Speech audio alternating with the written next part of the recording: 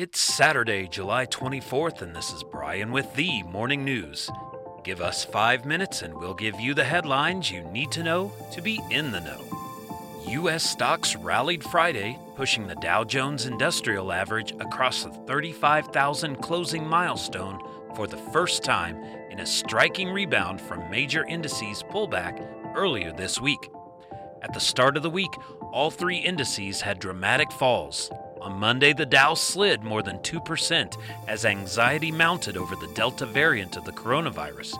Investor concern over the U.S. economy's potential slowing exacerbated the fall. All three major U.S. stock indices finished Friday at all-time highs after each posted weekly gains of more than 1%. In other news, state and local governments are struggling to distribute $47 billion in federal money aimed at helping tenants who can't pay rent because of the COVID-19 crisis, leaving many people at risk of being thrown out of their homes when an eviction moratorium expires on July 31st.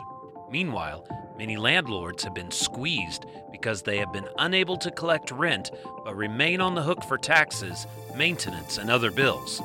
Problems distributing the funds, which can be used to cover back rent, future rent, and utilities, often stem from bureaucratic bottlenecks. Some states are having trouble keeping up with requests for aid, while numerous renters are being disqualified for failing to complete their applications correctly, said landlords, tenants, and local officials. Around the world, the Taliban say they don't want to monopolize power, but they insist there won't be peace in Afghanistan until there is a new negotiated government in Kabul and President Ashraf Ghani is removed. In an interview, Taliban spokesman Suhail Shaheen, who is also a member of the group's negotiating team, laid out the insurgents' stance on what should come next in a country on the precipice.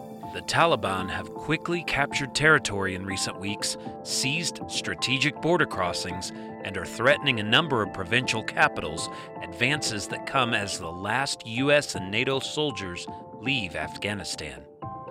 The funeral for slain Haitian President Jovenel Moïse was briefly interrupted Friday by nearby gunfire and tear gas, as well as agitated supporters that caused U.S. and UN officials to leave before his widow spoke publicly for the first time since the attack.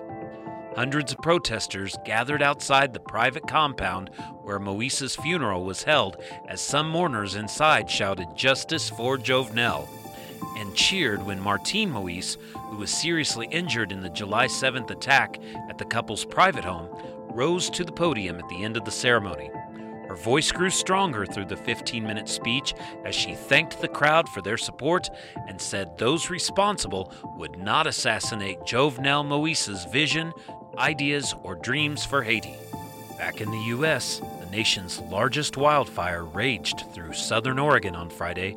Crews were scaling back some night operations as hard work and weaker winds helped reduce the spread of flames, even as wildfires continued to threaten homes in neighboring California.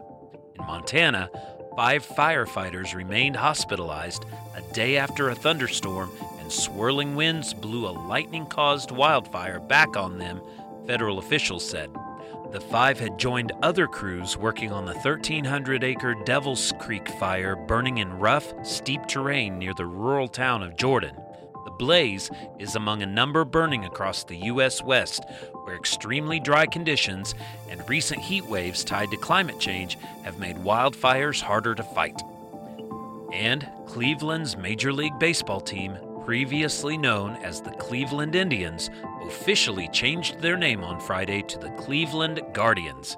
In a video shared to Twitter, the team announced their new name, though their handle had not been changed accordingly. The over 2-minute video, narrated by actor Tom Hanks, talks about the team's legacy. Quote, "There's always been Cleveland.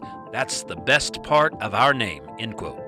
The video appears to show a new logo for the team, which includes 2 G's with angel wings hugging a baseball. Now you know, and you're ready to go with the morning news. These headlines were brought to you today by Podmeo.